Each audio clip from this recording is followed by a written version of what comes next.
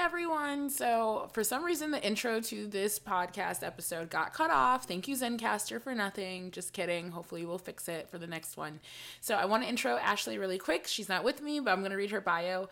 Ashley Jernam is a blogger and content creator from Pittsburgh, Pennsylvania, specializing in pop culture and entertainment. She maintains a cherished place for horror, sci-fi, and genre in general in her heart through writing and networking. She was a fabulous guest. I hope you enjoyed this episode. We had such a good time. Also, this episode was recorded in April, and it's only coming out now in May. And today, as I'm recording this, John Boyega has already spilled the beans that there is going to be On the Block 2. So it's going to be really funny for us to kind of relive this podcast because we gave so many predictions on what we would like to see for the sequel. And maybe I'll bring Ashley back for a Patreon episode where we can kind of catch up on that. So look out for that later. But enjoy the episode. Bye. Now, I'm going to tell you what it is, okay? It's a dumbass white movie about some dumbass white girls getting their white asses cut the fuck up, okay? Yeah, I suppose Sandra Bullock is Miss Ethnicity, right? Well, no, all I'm saying is that the horror genre is historical for excluding the African-American element. Well, now how you get your PhD in black cinema, Sister Soldier?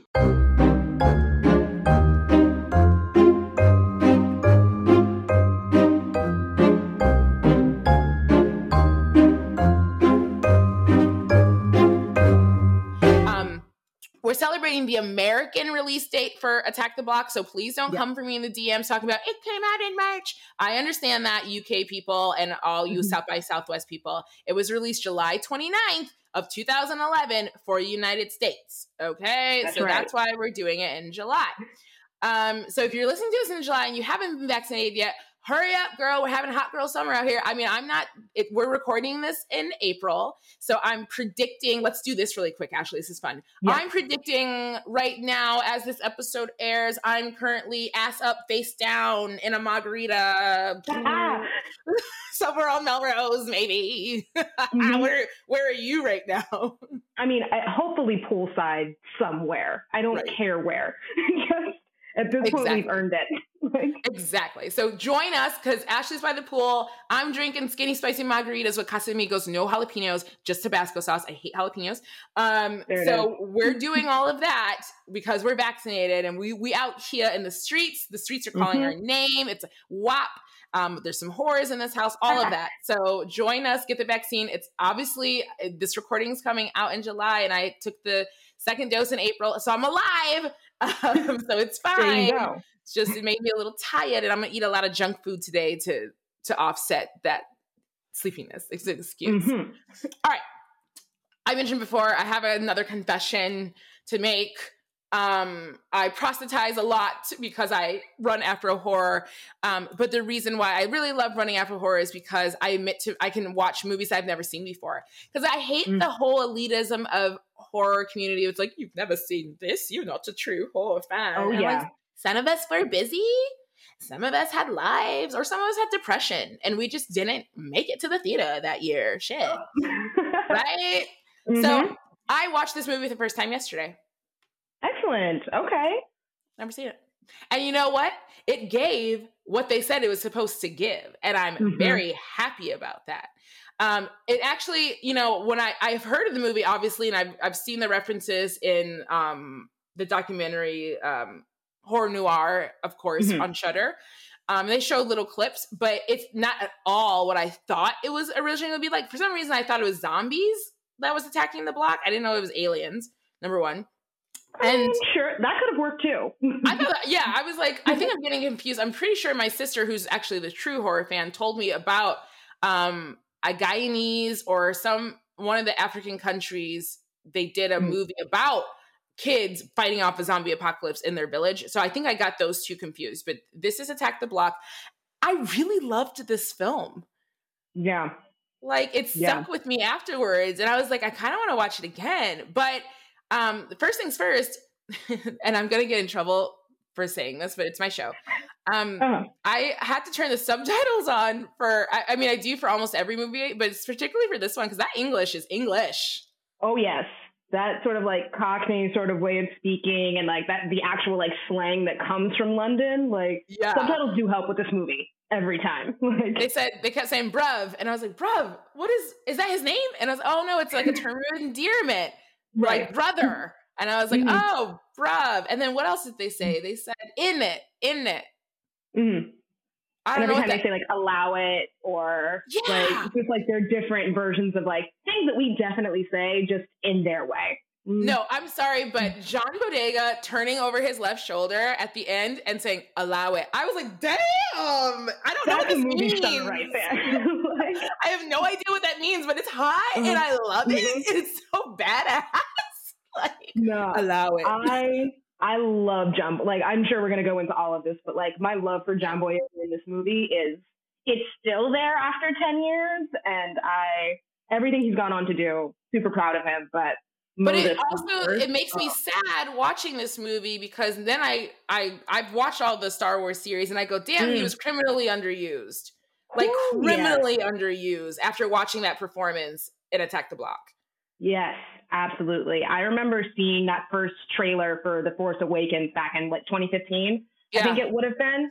And I remember when his face popped up for the first time, I lost it, because I saw Attack the Block in 2012. I think it was a summer I was interning. I got it out of a red box and loved it ever since. But I was like, oh my gosh, Moses is in this. And then allow it. Like, I wish he would have said that in Star Wars. We want to know what it meant. Allow it.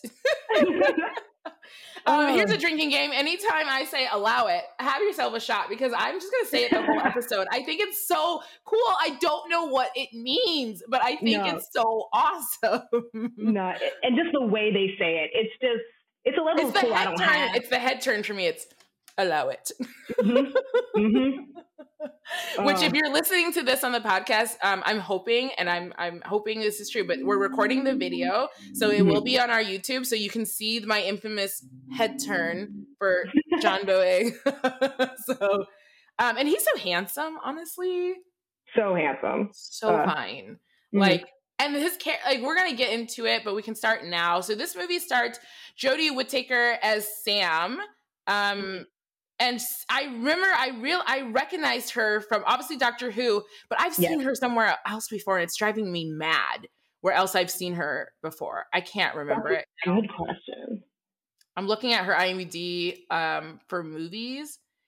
I've seen her in a movie. It may have been like an indie film, but I've definitely seen. So when she came up on screen, I was like, oh, I know her. This is great. Really talented cast of actors here. Like, oh, absolutely.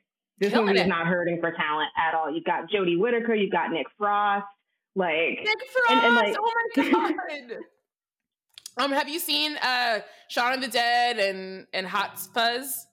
Oh yeah, and that's actually like one of my favorite like bits of trivia about this movie is that Edgar Wright, who directed those and wrote like the entire Cornetto trilogy, he was a producer on this movie, and then both him and so he was originally up for Ant-Man, remember? And then Joe Cornish, who did this movie, directed Ant-Man. Wow, it's all in the world, and Ant-Man is under the Disney umbrella, and John went on to star in Star Wars. Oh my god, it's all connected. It's all there. I will say, as much as I love John Boyega and Moses, and even Jodie, Pest was my life. Oh my gosh, he's such a lovable character. Like Alex Esmail is so charming. Breastfeed him, but not at that age. Please don't come for me. Now, he's an adult now. I want to breastfeed the adult Alex. That's a grown man now. Grown man, not the child in the film. He was so endearing and so funny, and a little mousy sidekick who stuck up for his friend. He loved Moses. He was so loyal to Moses. He's flirting with Sam, but not in a weird, like, rapey way. It's more like it's just a kid who likes, older women. Hi, this is not going well. I need to. We're gonna take this back. This whole conversation. No, his character was so cute. When he got bit on the ankle, I really thought it was over. Lights out for him, and I was like, no. Yeah. Take me. That's another one of my favorite.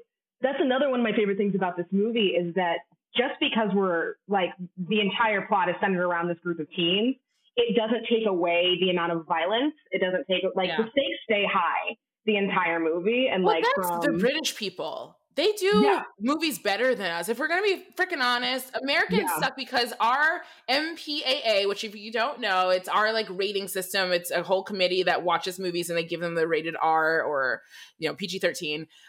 They hate violence and they hate sex, number one. So it's really hard to get like a rated PG. What is this rating? Well, this one's R. America. At least. Yeah. It's R? And that's so funny because you watch this, you're like, this isn't R, but of course it's R because the MPAA hates violence so much and sex that they're just like any sort of violence, like it's R. We're so stuck up over here. I love British film or European cinema in general because they're not afraid to take risks, especially with children. They don't care if you're a kid. They're like, we're going to cut your head off. This podcast is turning into something. It's okay. We're talking about horror. So. Yeah, we love children after horror, by the way. But I really do think this film takes the risk, like you said, even though it stars a younger cast, they never would have done that here in America. Everyone would have lived at the end, and it would have been a happy ending. Right. These kids died.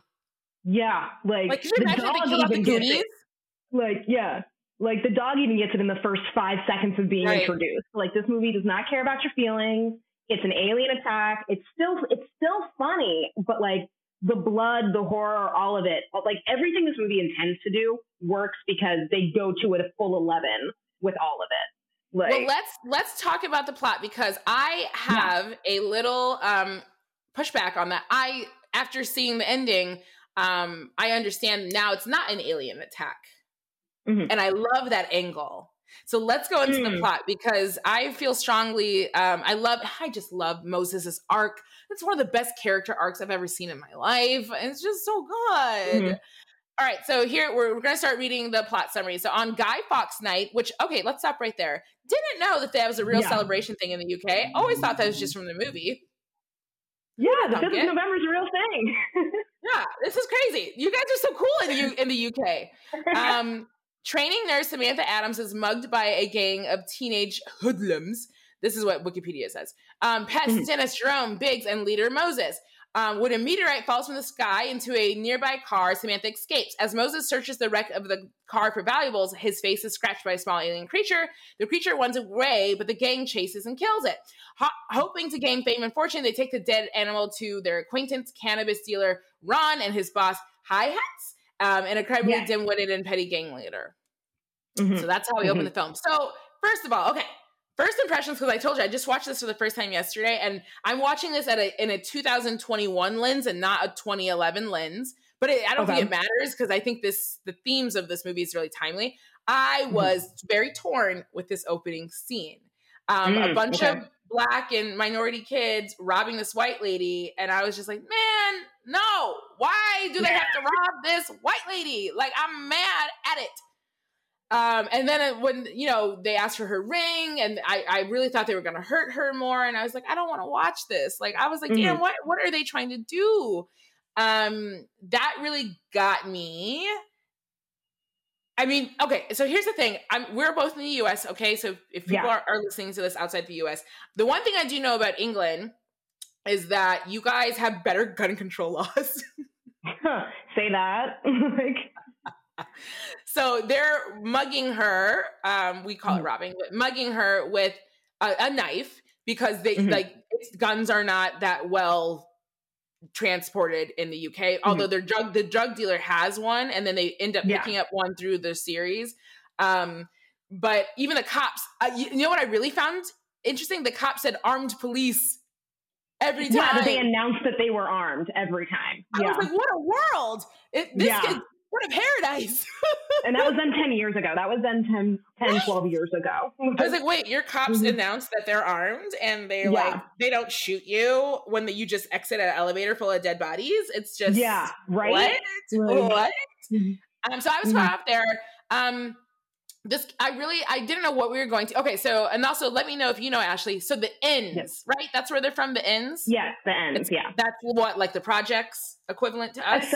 Essentially. So like the title of this movie used to kind of throw me because like what the UK refers to as a block and what we refer to as a block are like two different things. So basically it's all centered around this essentially like project sort of complex that is in the middle of the ends is how I interpreted it. But yeah. They said the ends, bruh. We do this for the ends. And little do they know, they'll find out later that she actually lives in this community. And I do kind of like that they have a code. Moses really tells her in a non-apology way, we never would have robbed you if we knew you lived here. And she makes this retort, which it's a very dichotomy kind of conversation to have. But she makes a retort and said, and if I didn't live here, that would make it okay too. No, it wouldn't, lady. But I do like the idea that this little group has their own their own moral code. And they're like, we don't take from our own. Exactly. We're not going to steal from people that live here. Exactly. And also, like, that code comes from a bunch of 15-year-old boys. Like, the fact that they have to have that sort of ingrained moral code, one, to survive, but two, to take care of their own. Always strikes me as impressive about this movie. I do, like, I have to agree, the beginning, when we see this group of kids just attack this lady in that way of, like, you hate to legitimize that kind of fear, kind of a thing of, like, you walking home at night, you see a bunch of, Black kids and pests, essentially. And there's the immediate, like, thing is fear. But I think that, I think now, like, looking back at it, like, when I watched in 2012 versus now, it's just that sense of, this is what you think the movie is going to be like, kind of a deal. And then it shows, like, where that, like, tenacity, that survival skill and all of that. Like, yeah, these kids robbed somebody at the beginning of the movie, but, like, that's not who these kids are. This is about survival to them. And that's why they're so good at fighting these aliens. Like, I don't know. Like, yeah, I do think this movie probably could have benefited from being, like, directed by a Black person. Like, the UK, I actually was shocked when I was watching this movie and they're having conversations about police and being arrested unfairly and laws and stuff. Because I was like, I know the UK has racial problems. I'm not obtuse. I saw what they did during the Black Lives Matter movement over there and what they continue to do over there, and especially with John Boyega being in the center of it. But this movie is also written and directed by a white guy, Joe. And I'm very curious to know, because I know in the US that shit doesn't fly. Like, we're like, no, don't tell our stories. But he did a good job. Like, he seemed to do a really good job, and I'm curious. I would love to know. I didn't do any research on him, but if his background is he from this project? Does he grew up around these people? Was like, is he Pest? Are you Pest? And those are your friends? Like, no, I tried. I've definitely tried doing a little digging around it, just in, like, sort of my love of it in the past. But as far as, like, what I've been able to gauge, he just truly wanted, like, just an authenticity to this movie. That's why he didn't cast, like, super well-known actors for the kid part. Like, John Boyega, this was his first movie. Like, so, like, there is a level of just, like, he just plucked kids who were just in acting classes and, like, reached out to teachers to find, like, this particular group. And I think that, like, it's another layer of that, like, not using actors who have to, like, try to access an experience that they've never had.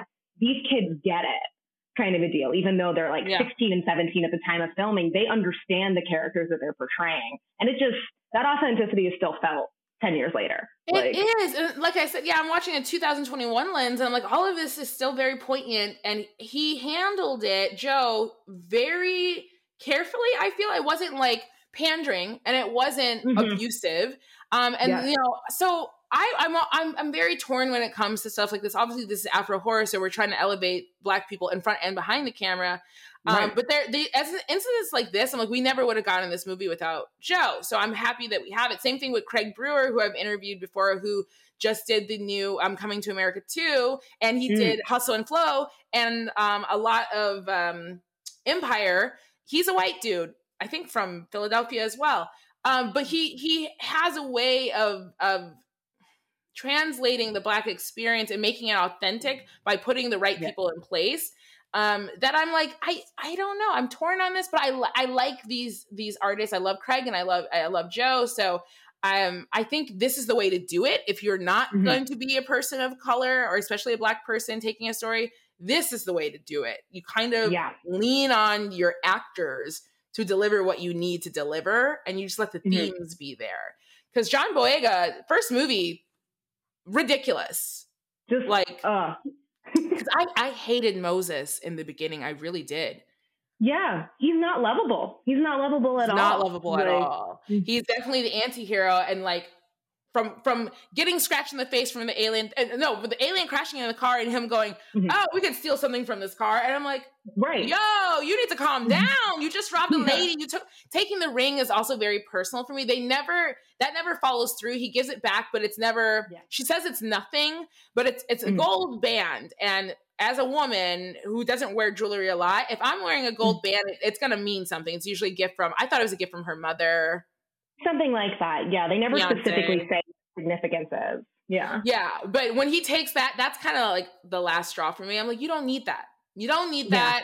And that, like, I take the money, whatever, the cards, I get it because you have to survive. But the ring is not going to do you shit. It seems like a very sentimental value. And that's when I really hated Moses. I was like, see, that's where I draw the line. Like, you have to have some sort of code with the stealing shit. And then he tries to break in the car and he gets scratched in the face by the alien. Yep. But then he runs down the alien. Yeah. The immediate reaction is, I just got my ass kicked. I'm going to go kick its ass. It's not like, there's no, we should get help because they don't believe in that. That's not their code. It's if someone messes with you, you mess with them. And that applies to extraterrestrials. Anyone can catch the fate, ET, even you. Exactly. I have twin brothers. They're 16. One's, and they're fraternal twins. So they're very different. The older one, his name is Lenny. He's older by 20 minutes. And he reminds me so much of Moses. Like, no, he's not robbing people, but the attitude of like, I'm the leader. I'm strong. I am man. Yeah. And no one hurts me. I hurt them. And it made me so sad for a second because I'm like, that's teenagers. That's a 15-year-old in the movie. Moses is 15 and my brother is 16. And I look at him sometimes. I've had this conversation with him. And I go, you think you know everything. You think you have all the answers and you don't know shit. And I'm 31 and I still don't know shit. So if I don't know shit. True. So I love this character of Moses because while I externally really hated him, internally I'm like, this is a child who thinks he knows everything and has a handle on everything. He has no idea. And he also seems so much older than the other boys. I don't know. Like, I think that's how I read it the first time, which makes like the end reveal of like his actual age, like a moment sort of a thing. But like, there's a part of him that does feel like, and that's why he's the leader. He's the biggest, he's the strongest, he's the oldest, but at the same time, like, he is only 15, but he takes that responsibility so seriously. And you can see that in his features and just like all of this again plays to like John Boyega's talent and the levels he brought to the character. But like, so we were just talking about how like we see the introduction of hi-hats in Ron's weed room, but like, it's that moment that hi-hats tells him like, hey, I want you to start selling like some higher level of drug kind of a thing. I assume it's like, I have no idea what it is. I'm such a square. Like, I know nothing about drugs or anything like that. But like what I got from that was, oh, this is his idea of being a man. He has no other example. And this is how you become a man in his eyes. And getting hi-hats approval, no matter how horrible hi-hats is so important to him. Yeah. And it's like that he's like, when he walks out and he's all proud and the guys start like, jumping all over him, he's proud of himself. But like, that's the only level he's been taught to aspire to. Like, well, and then that reveal that they give later, and it was so beautifully done. I love when movies don't spoon feed you. And it's Samantha, and she's downstairs. They're about to set up. We're skipping ahead because it's relevant, but we'll get there soon. She's in the apartment downstairs, and she's gonna blow it up. And she's on the phone, and she's looking around his apartment with Moses, and she goes, "You have a younger brother?" And he's like, "No." Yeah. He's got Spider-Man like bed covers. Yeah, they're like superhero bed sheets that he has. Yeah. He's obviously, he's a child, and it really hits her. She's like, damn, this is a kid. And she goes, you live alone? No, I live with my uncle. He comes and goes a lot. And I'm like, okay, so he's alone. He's by himself. Clearly no parents. He's living with an uncle, so he has no adult supervision to look after him. He's a child. He's 15, but he's still sleeping in Spider-Man sheets, which means he is stunted in some way. And it's a lot, and it's so good just how John delivers it on the phone, and it's just very just like, you feel so sad for him in that moment. And I'm like, okay, I hated you. And now I'm like, oh, I'm so sorry that you probably would have been a great kid if you got a chance. Yeah. Really smart. Like he's smart. He's very smart. And the entire crew is like, that's another thing I love about this movie as opposed, like, not that I don't love Stranger Things. Like, let's not start that lie because that's not true. Right. But one of the things that I love about this movie in that same vein is that these kids know what to do. And they're actually very effective at all of the tactics they come up with to defend themselves and to save the block. Like they come up with good ideas. With no guns. This is so funny because if it's in America, we would open up a closet in the back of Hi-Hat's room and have an arsenal of weapons and go, pick your favorite. And everyone would just know how to use it. But no, this is the UK and all they have is knives and shit and bats. Yeah. And they use what they got. They have a samurai sword, some bats, and like when they take out, like, well, I don't want to skip ahead, but like all of the vehicles they use to like get around, just like the way that they are so childish, but so effective in the way that like they know how to use them and to like escape and just, they're very smart kids. And that's, I love that the movie doesn't dumb them down. Yeah. And again, if they had the resources and the support, you could be doing great things, but that's kind of the point. And we'll get to the end because the end left me very upset. Like very upset. Okay, so the next part says, more objects fall from the sky. Eager to fight the creatures, the gang arm themselves and go to the nearest crash site. However, they find these aliens are much larger and threatening. Fleeing the aliens, the gang are intercepted by two policemen accompanying Samantha, and Moses is arrested. The aliens follow Moses and maul the unarmed officer to death, leaving Samantha and Moses trapped inside a van. Dennis reaches the vehicle and drives away, only to crash into Hi-Hat's car. Samantha runs away while the rest of the gang catches up and confronts Hi-Hat's and his henchmen. Samantha, so this is so funny. And because at first, this is where America and the UK must draw, or this must be a movie device, because when the cop goes, you should come with us to identify them. I go, what? No. I did the same thing, like through this watch. I was like, how in the hell is she allowed to do this? Right. But she's a white lady, so I'm also like, I believe it. There's all that. We can suspend her disbelief for that. But to Samantha's credit, look, Samantha's tough as fuck. Samantha lives in the ends by herself because we find out her boyfriend is in Africa. It's such a funny scene. He's in Africa doing I guess not Doctors for the Without Red Borders. Cross. Red Cross stuff. Yeah. Tess is like, what's wrong with the UK children? They're not exotic enough. Hilarious. I love that scene. Hilarious. But she's by herself. She has to take care of herself. So she does get robbed and she makes a decision. A nice little lady walks her home. She's like, no, I'm not okay. Then she goes straight to police. And, again, this is a 2021 lens to 2011 lens, but it's all the same.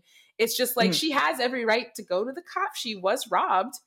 Was she not supposed to? But if this movie was in the United States, I would probably disagree with that because I was like, oh, they're gonna kill these kids. Yeah.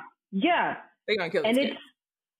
It's really like watching the scene where Moses is initially arrested and they take him down just with such force. Like, they are running away, but like he's running away on a bike. Like that's a kid, and like take him down a little forcefully, but like Moses does and I hate to say it this way, but he does survive that encounter. And that's talking about it in a 2021 lens. There is sort of like just a fear, and I assume I can't imagine was like watching it for the first time, and with sort of everything we've been through in the last year, and definitely and all the time before that.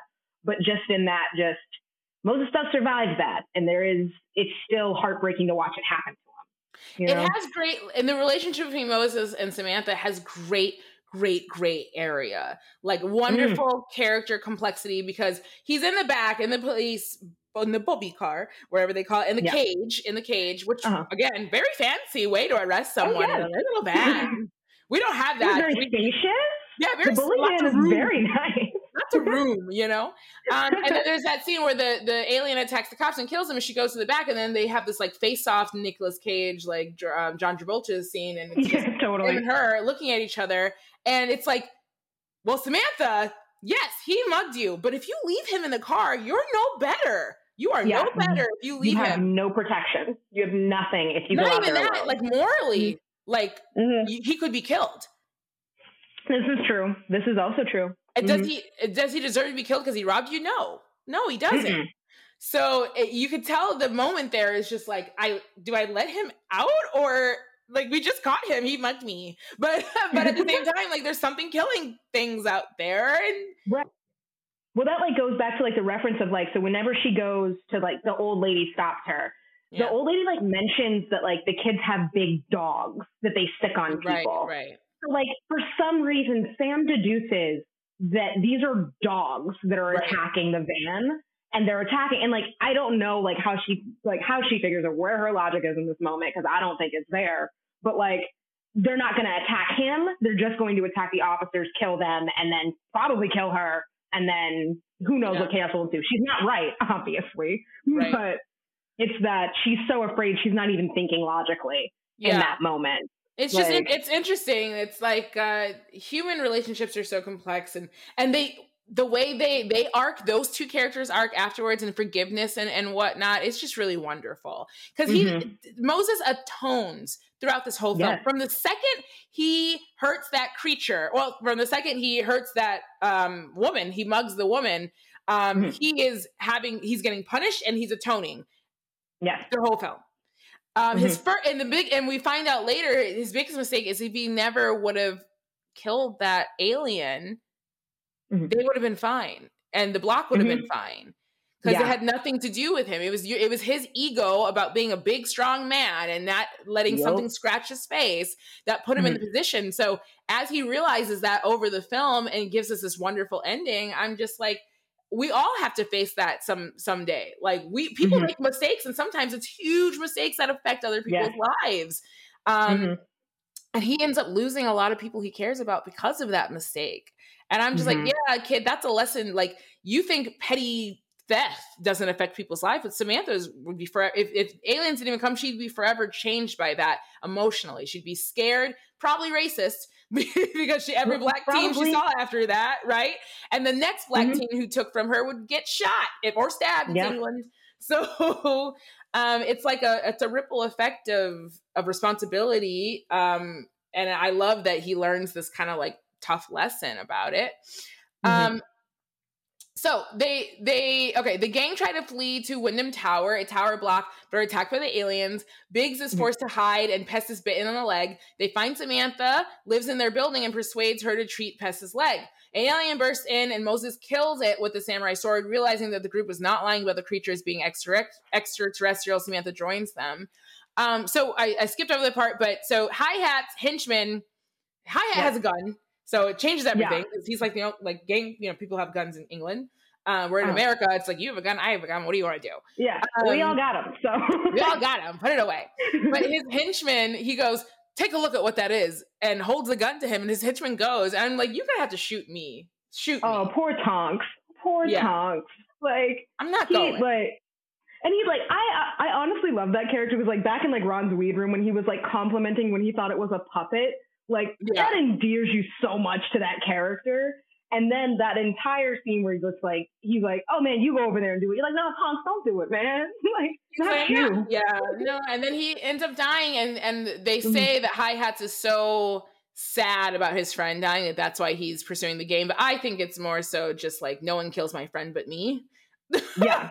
I mean, his like whole stance of like, this is my block, I run this, like, it's that same mentality of, you attack me, I have to kill you. Like, that is. And it's a great mirror for Moses. Like, Moses, you will turn into this person if you do not stop. And that's not good. Absolutely. No, like, it's one thing to protect your community, and because, I'm not going to say it, but I know some people who are in the life, or who were in the life, and they're better now. But they always had a moral code. It was like, we don't hurt people. We take care of our own, whatever.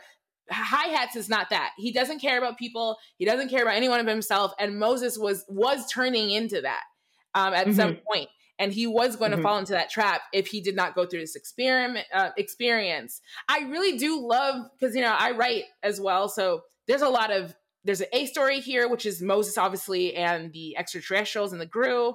There's the B story, which is Moses and Samantha and their kind of like arc as well. And then there's the C story of Hi-Hats. And then there's even a D story of the other kid who's like in the trash can. He's like, why did no one save me?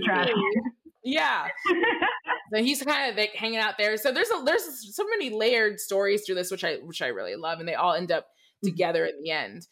Okay, so the next part says, oh, we talked about, okay, so now they're in Samantha's apartment, and my baby Pest is bleeding out, and she is a nurse, and if she doesn't help him, like, he could bleed to death, and she does hesitate because, yes, these people robbed me, and she does have a very feel for moment, which is not white lady Karen crazy. They're young. How do I say this? I'm going to be very, very careful saying this because I, for one, know, I remember the Central Park 6. What was it? Central Park 5. Yeah. Central Park 5 and how horrible that was and the accusations that went against them. So I'm not trying to say that all teenage boys, especially all teenage boys of color, are going to be sexual assaulters. But as a woman, it is a very real fear to be in a room full of men, especially men that have robbed you before. And your first thought is, I'm going to get sexually assaulted. And that's what she feels. And they very quickly go, lady, we're not going to touch you. Like we rob people, but that's a whole sub level that we don't do. And I love that. I love that they drove that very clear line. Like, no, who do you think we are? And there's a whole theme of monsters in this film, right? Like the aliens are quote unquote monsters, but we find out the aliens aren't actually monsters. They're mating. They're just animals doing what animals do. Yeah. And then Samantha thinks Moses and his crew are monsters, but they're not actually monsters. They're kids trying to survive.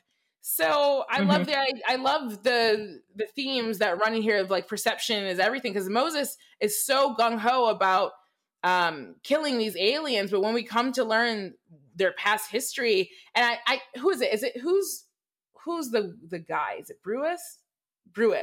Oh, yeah. The kind of like stoner white dude who's just always around. And it's Brewis who has to break it down and say, they are animals. They are mating. This is what animals do. They mate, and this is a natural thing. So we can't hate them for doing exactly what they've been doing across the universe. You just happen to kill the only female, and that's why they're coming for you. It's not personal. Like, or that it makes it personal with, the blood being on Moses the entire time. Like, they know who to attack. And it's they stay on him. And can we talk about the creatures real quick? Because so cool. Yes, please. So cool. One of the boys say he's black as black, blacker than my cousin. That was so funny. But they're really like furry dog-like creatures, so black, pitch black, with really glowy teeth and eyes. Yeah. Brilliant. Yeah, for me, like, that's another thing about this movie that it's why it's so impressive that it's still so good 10 years later, is that combination of practical effects. Like, I don't know if you've seen like any of the behind the scenes stuff of the stunt performer who was in the suit. You got to see it just because he has basically these these prop legs essentially that help him stand up taller. And all of like the galloping and stuff he's done is all practical effects. Like to the point where like he was studying gorillas, horses, hyenas, like things like that to basically give that full effect. And it's scary to watch it without the CGI like sort of paint over that eventually took place. Like just watching him in the practical suit is honestly like if you saw that running at you down the street, you'd run too. And they're really scary, but they're also not salacious. Like when you think alien, you could go Mars Attack Alien, you could go really, but surfacely the term alien just means not on Earth. It could mean could be any creature outside of this planet, and it could look like you and me, but that's really what the term means. So I really like that they took it. They do look like big dogs. So it is going to make it harder for people to believe you when they're just like, there was an alien attack or you just got attacked by a dog. Like, and the way they're so dark that they sort of just blend with the first time you truly see one of those creatures in the light, it plays so well. They did such a beautiful job with all of the effects around those. And even like to the point where like green glowing teeth are still very frightening in this movie. Like, I want this costume. I want this costume really bad. For sure. The next part we're going to get into is actually one of my favorite parts of this entire film, although it's my favorite part of the film, but it's also probably my biggest critique of the film. And we'll read it and we'll talk about it. So the gang try to flee the Wyndham Tower, but are attacked by aliens. Biggs is forced to hide. Oh wait, I already read that. It's the next part. Sorry. Yeah.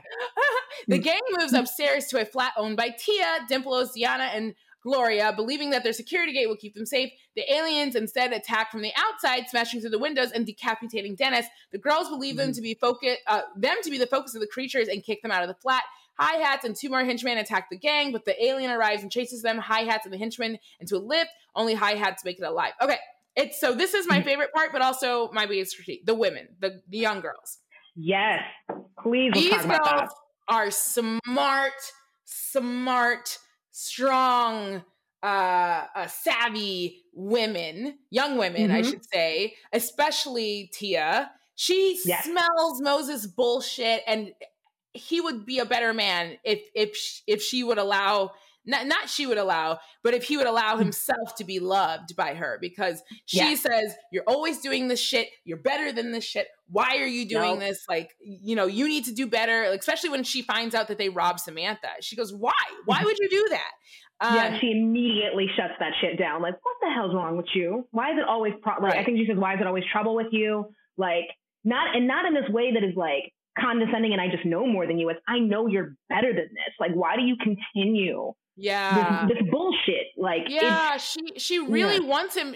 I feel like there's definitely chemistry there. He definitely likes her, and he's crossing out his chest by saying all these things, and she's not impressed. She's not. Never, not a once. Never, not a once does she take any of it. It's like, oh my God, he's so strong. Oh my God, he's so this. Like, she kind of teases him a little bit in the beginning. Like, she does. Oh, you think you're so cool? You're out here killing aliens and all that stuff. Because for me, Tia is someone who's been around the block. Get it? She has seen everything. Like a lot of the kids in this project. Seen everything, been through everything, and she wants better. I can already tell off the bat she doesn't want this life. She wants better. And that she is attracted to Moses, and she does recognize that he's smart and capable, but she cannot be with him while he's like this. Yeah. And it's kind of that like same dichotomy from like something like Black Panther, where you have T'Challa who like, he only knows like how to fight in this war, but then you have someone like Nakia who only sees peace and reason. Kind of a thing. Like, she understands that there's a fight and that she has to be like strong enough to fight in it, but it's like, she'll never choose that violence. And Tia is never going to choose that violence of it. She knows how to live peacefully. Better for herself. Yeah. Right. Yeah. And what I love is a woman who knows her boundaries, and she doesn't fall into toxicity on purpose, because a lot of us fall into it by accident. But she knows, she said, I deserve better. You deserve better. And I want to wait till you get better, because it's not happening. Yeah. And this is not going to date me. Right. I'm not doing this. And all the girls, they fight. They're not prissy queens by any means. Oh, I don't know if you picked up on this line, but when they're walking up to the flat, Sam goes like, why is this apartment so much safer than mine? Like, why can't we just stay? And I think Dennis goes, she would not be asking that if she ever saw these girls fight. Hilarious. My favorite. I love that. I was like, yes. I was like, all right. And it's great because we don't get to spend a lot of time with the girls, but little lines like that service their character to go, oh, these are some bad bitches. Like, we messing with some, you think this group of guys is badass? I bet these women would walk circles around their ass. Absolutely. They beat their ass. Like, they would beat their ass. And steal from them. That's why we love them. If they didn't have their own moral code, which is we're not doing all that stuff. We're going to want better from ourselves. They only fight when they have to, but when they have to, whoever's on the opposite side is going to lose, as the aliens do find out. But this is my only critique for the film. You give us such great, strong young female characters, especially a beautiful Black queen as Tia. She gets one fight scene and then she's gone. And I get it because she's there. But it doesn't seem like in Tia's character to me to bail on Moses like this. Yeah. She makes the comment, oh, they're coming after you. We don't want to be a part of that mess. That seems disingenuous for who you told me Tia was. Tia is a ride or die. She wants better for Moses. But for me, in my head, she was going to go. She was going to, all right, this shit is real and y'all need our help because y'all are idiots. I don't foresee her kicking them out. No. Yeah, I love that. I think I love that version of the movie so much more. Like, if they would have stuck around. Because they killed one with an ice skate. Like, these girls know, like, they would have been beneficial to the team, but I do. No, actually, it's when Tia took that lamp. She said, she took that lamp. Okay. Literally a stick taser out of it. I said, resourceful queen, a resourceful queen. Like, why aren't they on the team? I'm like, God love like a character like Jerome, but like Jerome didn't contribute as much as like Dimples and Tia. Like that's my only critique. So keep Pest, obviously, but the other two were gonna die anyway. Kill some of the other girls. Keep Tia and Dimples, and we could have had a real like little gang story. I gotta agree. I love the way that John Boyega plays the scene. Like when they tell him, like, this is because of you, and that like moment where he looks out, he knows more creatures are coming, he can hear them, and that like one single tear that falls down his face because he knows, like, he does feel that responsibility. It hits him so hard. But I do agree. Like, I think it's just for that moment and not necessarily what would have made a better story. Like, I do think that's fair. Yeah. And then now I'm thinking about it too. And as you just said that, I'm like, Moses wouldn't have grown if he had Tia there. That's true. That's true. She would have taken care of it. It would have been, all right, this is what we're going to do. Sit the fuck down. We're going to figure this out. I'm like, I got this. So I get why she can't be service involved. So I guess I take my critique back because Moses needs to do this on his own. And Tia is helping to teach him in this lesson that you make a big mess like this. Like, you started all of this. You need to fix it. I'm not going to help you, which is cold-blooded. But also, okay, girl, you a survivalist. I see That's you. survival. That's survivalist. That's survival. I'd do the same. Oh, can I say one more thing about the scene in the girls' apartment? Yes. So I think we kind of touched on this already, but they kind of do break down in that moment where they suspect that, this wasn't a random occurrence. Like Moses compares it to them bringing drugs into the ends, bringing violence and guns into the ends, and that now there's aliens, and it's because the government, higher powers that be, the police, we're not killing each other off fast enough. Right. I was like, that moment just floors me every time. And like, they end the moment very quickly with a laugh from Pest because he's like, "Yeah, man, believe," and they're like, "Dude, maybe you don't comment on this." But at the same time, it doesn't like take away from like exactly what he's saying in that moment and why this movie is like so different and better and why it truly works is the level of danger that we're seeing here based on like just the entire concept that Attack the Block is based around. Who wouldn't think that was maybe a possibility? Like, no, that's brilliant. And the name, Attack the Block, that at first I was confused. I was like, why isn't it called Attack on the Block? But I get it now. Attack the Block, it's not just the aliens. It's like you said, it's the police, it's the drugs, it's the gangs, it's the poverty, it's the racism, it's everything. So it's a current and consistent attack the block. Like the block is being attacked consistently from all ends. All ends. No, I love that moment. And that's why that moment caught me off guard, because at first you're like, oh, this is a fun, kitschy little alien film. And then it gets levels like that. And you're like, whoa, we're talking about dropping crack into the projects. And again, I'm American, so I don't know shit. So don't come for me. But I was like, the UK, y'all go through this? Yeah. Damn. Yeah. I was like, damn, black people everywhere got to go through this. Like, I thought the UK was like, oh, better than us, but y'all going through the same shit we are. So the same shit, different country. That's all it is. Better accents. Like, thank you for reminding me of that, because I would hate if we skipped over that. All right, so now we're like, making their way. No, that would not be Afro horror if we didn't talk about that. They're making their way upstairs to Ron's weed room. The gang runs into more aliens. They're using fireworks as distractions. Again, genius, because there's no guns fucking here.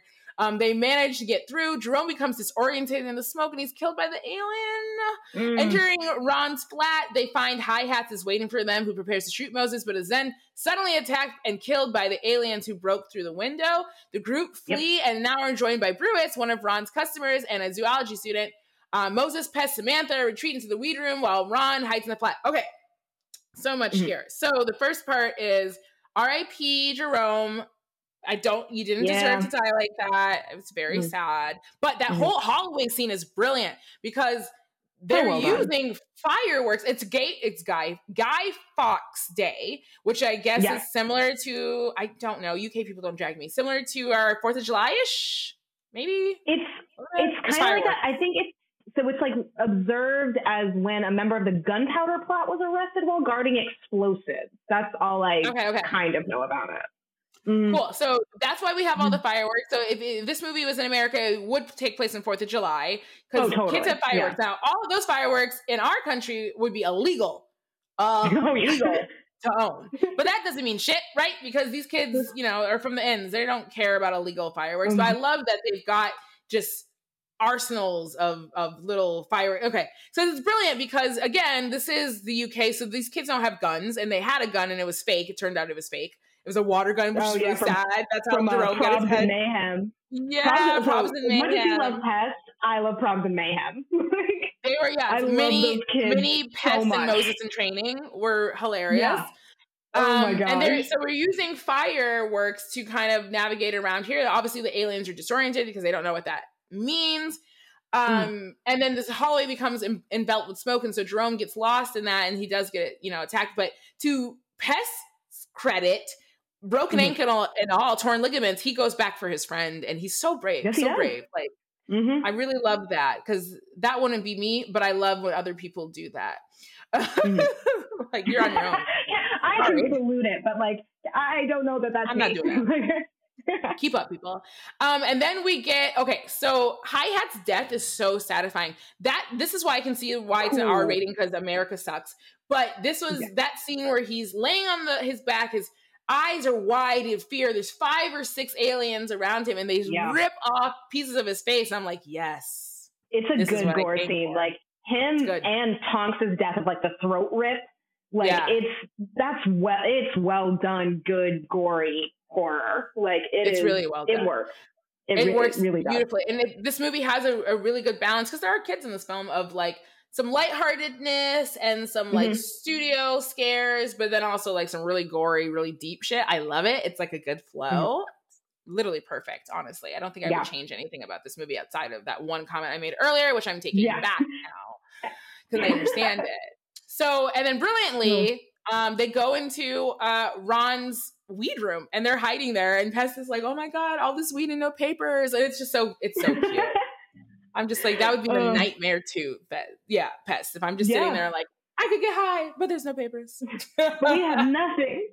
God, just take me. Just put me out there.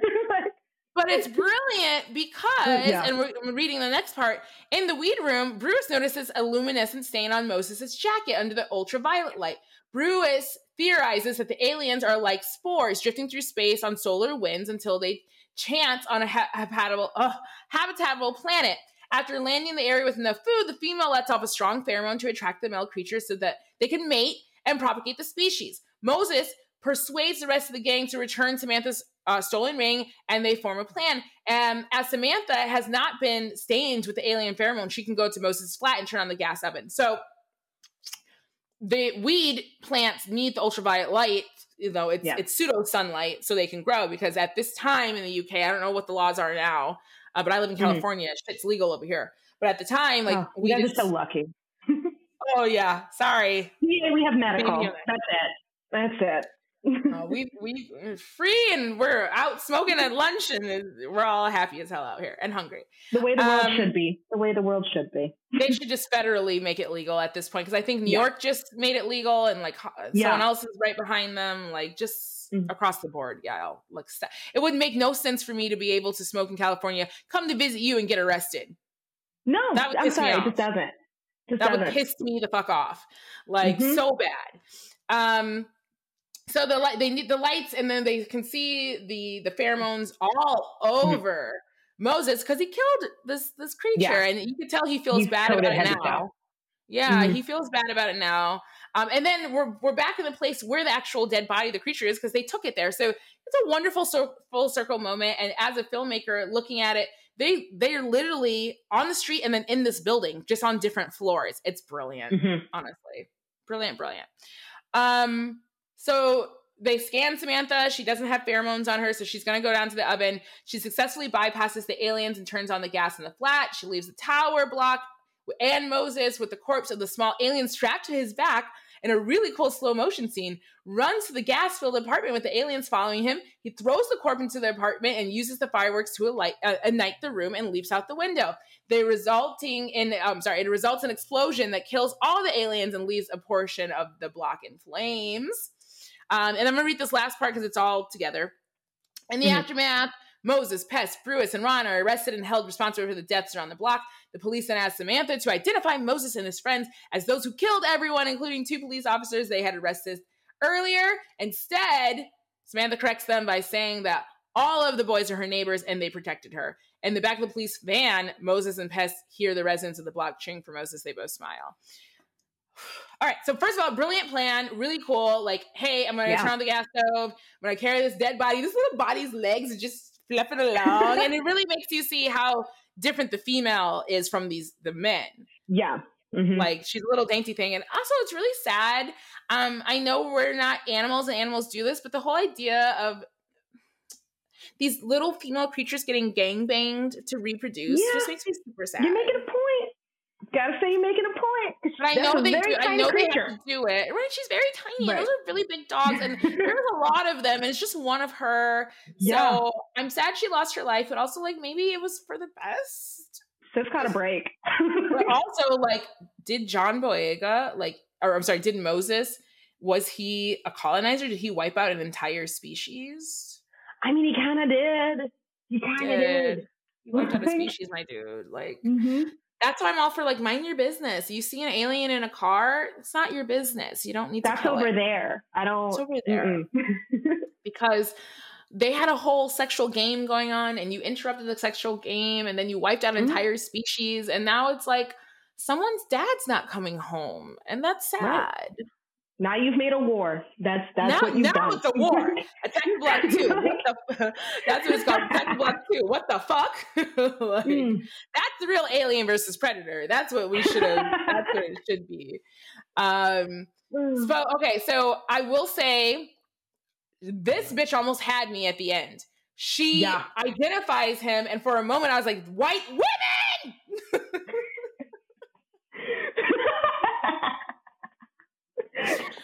The betrayal! I was ready to throw my remote at the TV. I was like, I know this bitch did it, but I wouldn't be surprised if she did. Right. Because they're like, don't let them intimidate you, miss. Like, tell us what happened. Like, it's okay, sugar. Tell us what you see. We got you. Right. Like, it was that dialogue is really off. Very that. But but then she does the right. She doesn't do it enough for me, honestly.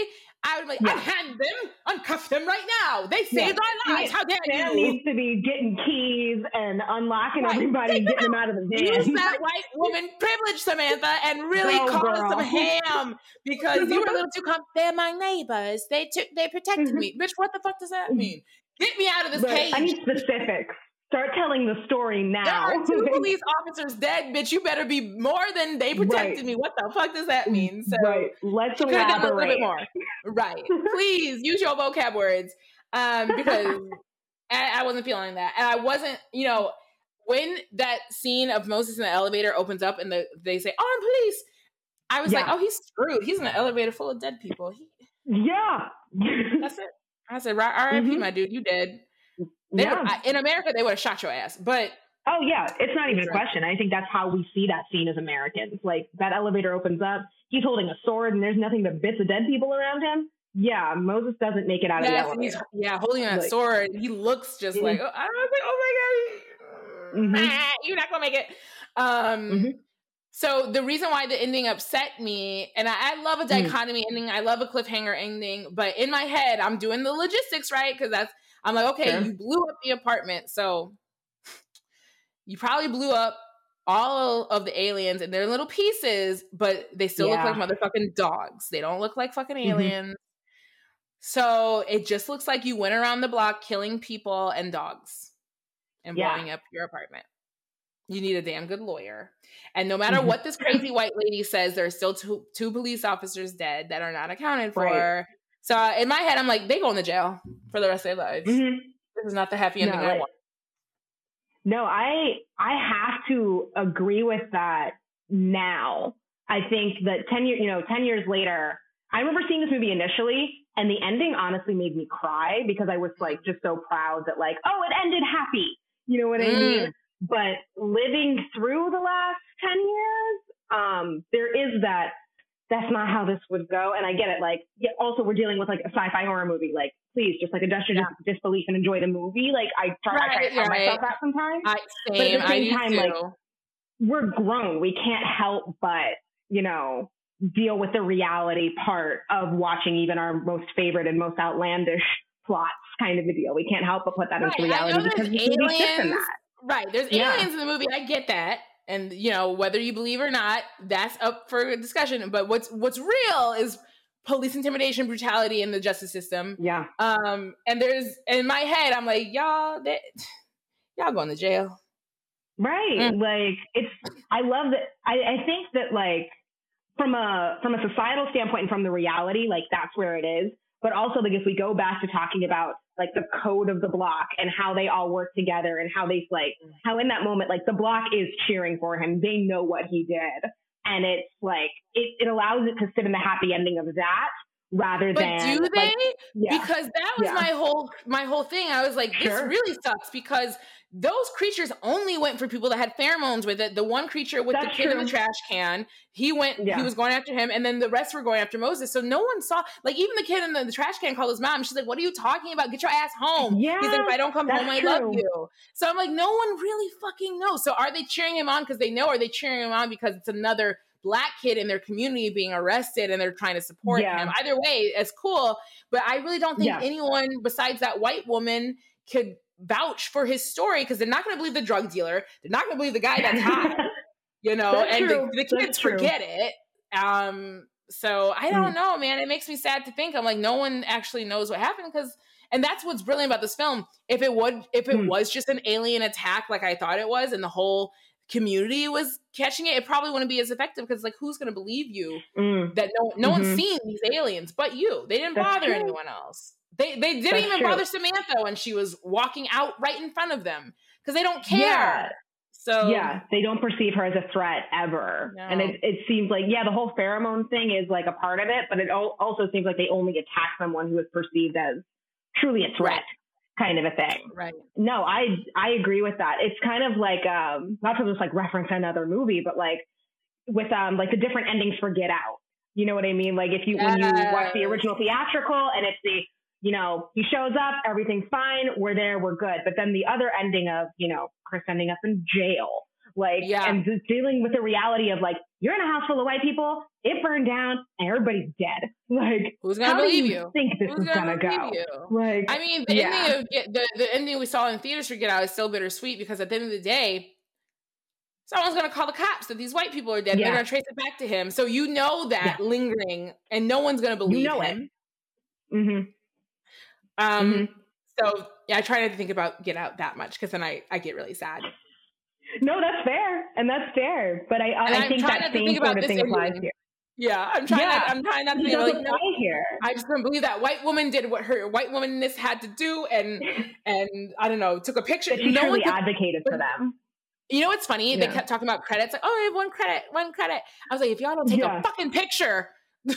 Like, that is truly one of the only things that like dates this movie is like the lack of smartphone usage and the fact that it's not there. They're all basically using like, I guess like the US equivalent would be like, what were they, track phones? Like, clone phones. I had one when I was a teen. Like it was just like that. Getting like buying minutes for my phone, and that's what I had. When I ran out of credit, couldn't talk to me anymore. Ran out of minutes, or you're waiting till 11:59 to get them new minutes because that was a rough time for all of us, poor babies. Yep. But I was just like, all these flip phones, y'all need to just take a picture for evidence. Something. Like, give me something. A recording. I know it's not the best technology, but it was only 2011. Something. I guess something to say we were attacked. Yeah. Anything. But that was Attack the Block, and. I loved it. I honestly, I mean, it has a 6.6 on IMDb, and that's just too low for me. I don't know what y'all want. Doesn't seem high enough. But I'm looking at the nominations. It was nominated for a BAFTA. international film, Black Film Critics, Black Reel Awards. It did a lot, and it did very well. And I'm sad I didn't see it at the time it came out, but I'm happy I got to watch it now for this show and for you, because I really did love it. I really did enjoy it. And I wish we had more movies. The saddest part about it is I can't compare another movie to it recently. And that's sad. Because I'm like, I wish we had more movies just like this.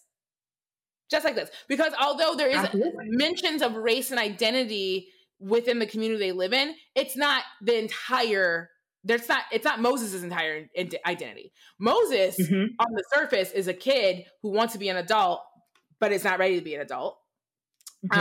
So we get to see this black, he's not a kid, well, he's a young adult. We see this young black man struggling, and it's like a coming of age movie to me almost. Like, this is my Bird. What's the movie? Greta Gerwig, Bird? Oh, Lady Bird. Lady Bird. This is my Lady Bird. Yes. This is my Lady Bird, and this is what I want. So we're gonna do our final thoughts on Attack the Block. So I'll start with my guest. What are your final thoughts for this wonderfully enjoyable film? No, I mean, I think I've said it before a couple of times. This movie, my favorite thing about it, even now, is that it still just holds up. Like, 10 years later, the jokes aren't like, you know, sometimes you watch like a stoner comedy or like a boy comedy from 10 years ago and you go, oh, like, it gets a little cringy or it makes you feel icky afterwards. This movie is still so solidly good in everything that it attempts to do. Like, yeah, we can watch it with a 2021 lens and have our own sort of different discussions about it, but it doesn't negate how good the movie still is. It's only an hour and a half. It's an easy watch. Yeah, like, it was quick. That's what it was. Actually, when the movie, not to interrupt you, but the movie ended, I was like, wait, no. I'm American. We want our 2-hour film. Thank you. Okay. Marvel has conditioned me. I can handle 3 hours. Let's just go. Where's the tag? Yeah. It was quick. You're right. Okay. Go ahead.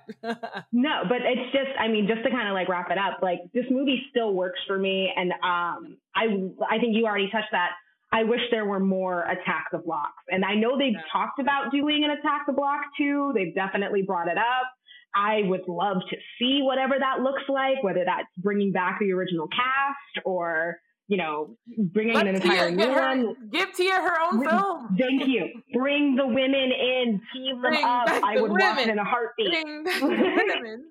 Not even a question. But not even a sequel, just more movies like this featuring young kids of color in fun horror situations, like figuring it out. I want it. More, please. More, please. But again, it'd be very different if this is America. Lots of guns. It'd be very, very different. I'm so happy there isn't an American Attack the Block remake. Like, I'm so happy that exists. Oh, that's funny you mentioned that because, you know, we love a good remake, but Sure do. No, don't touch this shit, y'all. I don't trust none of y'all to do it. My final thoughts on Attack the Block is what a surprising film. I went in thinking I was going to get like a very serious, almost horror film. And I did. I got serious themes, but a really fun ride. And honestly, the Goonies on steroids. If they actually were brave enough to kill the kids in Goonies. And I only meant in the familial. I don't mean like actual the Goonies subplot. So please don't come for me. Like, this is nothing like the Goonies. I mean the friendships that the Goonies had, which don't remake that movie ever. But I mean, John Boyega, oh my God, you are so talented. I always knew that. But watching this film, I ruined the drinking game. Allow it. We didn't even get to talk about my favorite part. No! We did. Because we talked about it earlier. Allow it. Amazing performance. And honestly, I'm a little disappointed he hasn't done more. He's done a lot, but to me, after watching that, his career should have way back. Again, very underutilized in Star Wars. Should have had his own movie by now outside of Attack the Block, which I know he's done a lot of indie stuff, but that's an action star. Okay, you guys, Absolutely. that is Tom Cruise right there in front of you. He is The Rock. He is the Jason Statham. Like, why aren't we uplifting him? Why is he not Bond? He is an action star. I don't understand. I see that. This whole movie proved it to me. Mm-hmm. He's attractive. He's endearing. He's got this deep ass, sexy voice. He looks good in a suit, and he can act his ass off. Like he's an action star. So I want more leading action roles from him. It was a great movie. I really enjoyed watching it, and it's something that I Joe Cornish, John Boyega, obviously Edgar Wright, you effing genius, and great cast. Pest is amazing. What a great character, and I'm just grateful that I finally got a chance to watch it. So if you haven't got a chance to watch it and you listen to this whole thing, we did leave out a lot of stuff. There's a lot to cover. We hit the basic main points, but you should still watch it. And if you haven't seen it again in a little while, check it out again. It's fun. It definitely holds up after all this time. All right. So Ashley, as we wrap up, thank you so much for doing this and being a guest on the show. Please tell the people where they can find you online if you wish. No, sure. Absolutely. So, like I said earlier, I'm a blogger, or the lead blogger rather, for True Tea Studios. So you can find us at trueteapgh.com. That's TRUETPGH.com. That's where you can find all our articles and all our events there. We are on a national level. So don't think just because you're not from the city, you can't engage with us there. I'm also on Instagram at Lil Gayblurred is where I pretty much do all of my posting there. You can find my articles there as well as just I like talking to other nerds. So feel free to hit me up. You heard her. She likes talking to other nerds. Hit her up if you're mad at me for something I said about this podcast, don't at me at Ashley. Send it her I'll way. relay it. It's fine. I have enough hate in my DMs already. Thank you so much. And as you guys know, you can find me on Twitter at I am Sharday Sellers, or on Instagram on Instagram it's just Sharday Sellers. And you should follow the podcast. We are on Clubhouse. It's July when this is airing, so I don't know if we'll still be on Clubhouse. I hope we are, but the summer's coming. The streets are calling my name. I'm going through the streets.